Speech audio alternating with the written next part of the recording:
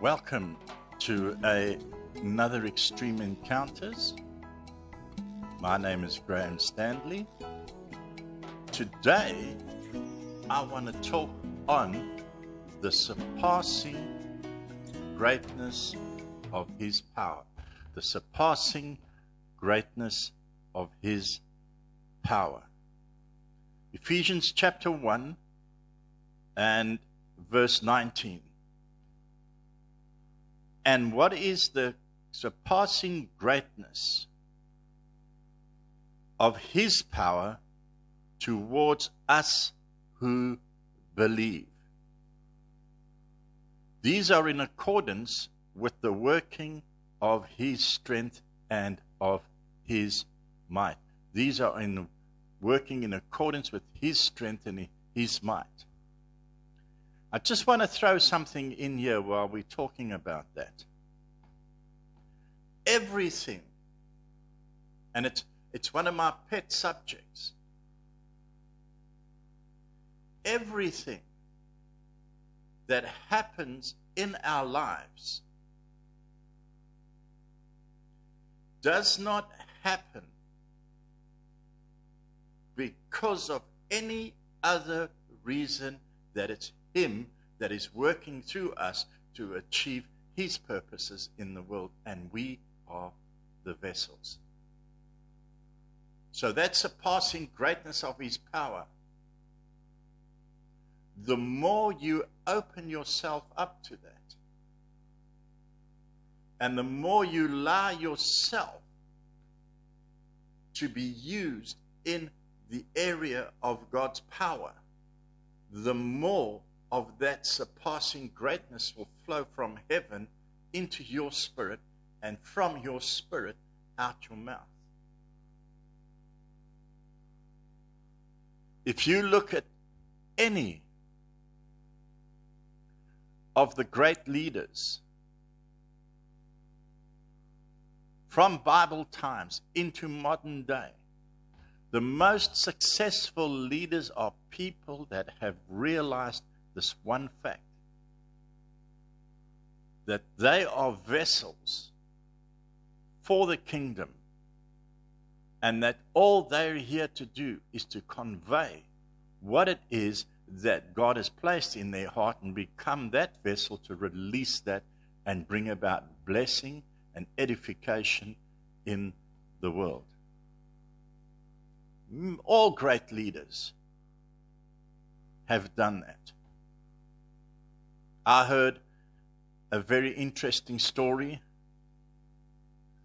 from a man that was South African preacher. We considered him to be the South Africa's Smith Wigglesworth, and he was great friends with Smith Wigglesworth, a man by the name of Justice Du Plessis.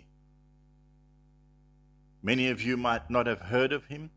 I started experiencing encounters with him later in life, in his 80s. He tells the story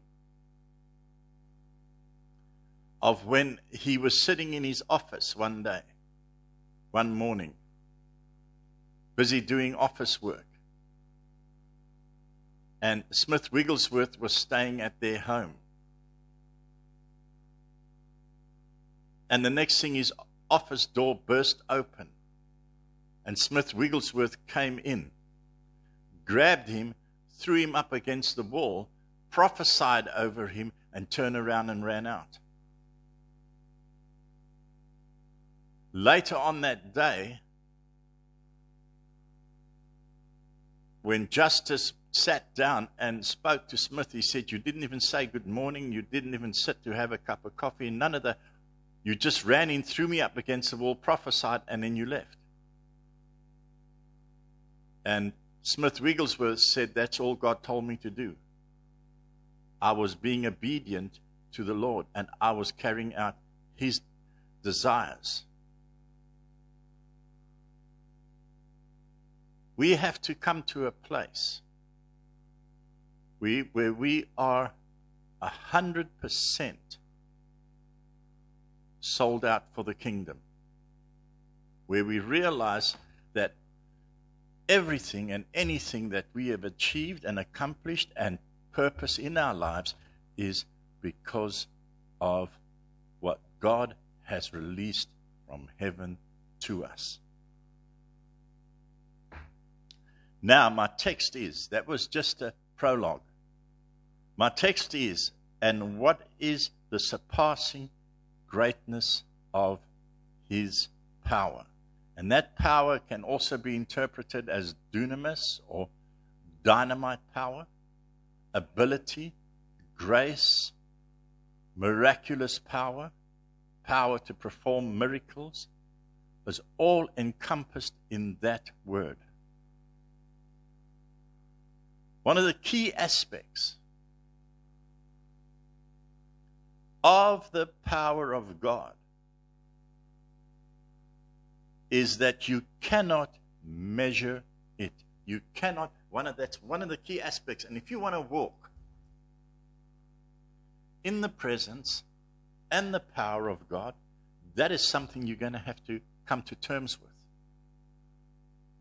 You cannot measure or contain the presence and the power of God. You can only yield to it. You can only yield to it. Some of the greatest revivals that have taken place in the world throughout history have come because people realized that the Holy Spirit and the move of God and the kingdom of heaven is far greater and far more expansive than what they can imagine or think. And Ephesians chapter 3 tells you about that. One of the saddest things I have seen is when people say that they want to have revival. They want God to do a big thing. They want God to move in their lives and in their church and in their community, and they want God to move in a big thing. And I'm speaking from experience because I've been there. I've been around people like that. That yes, we want God to move. We want God. Yes, Holy Spirit move. One or two things happens. When he shows up, he challenges their status quo. You see, because we've got to understand something about any move or any power display of the Holy Spirit. The first thing he's going to challenge is the way you perceive him.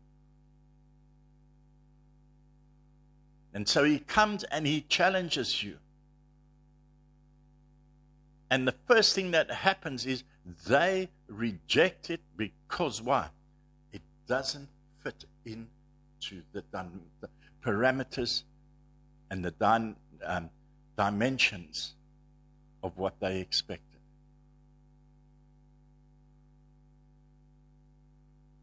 Some churches are so bound by doctrine. And I know because I've seen it, I've been involved in it. God used me to bring about a massive move of God that would have affected a whole area. And the church that God chose wanted to measure it according to their doctrine and their denomination. And when God didn't fit into that,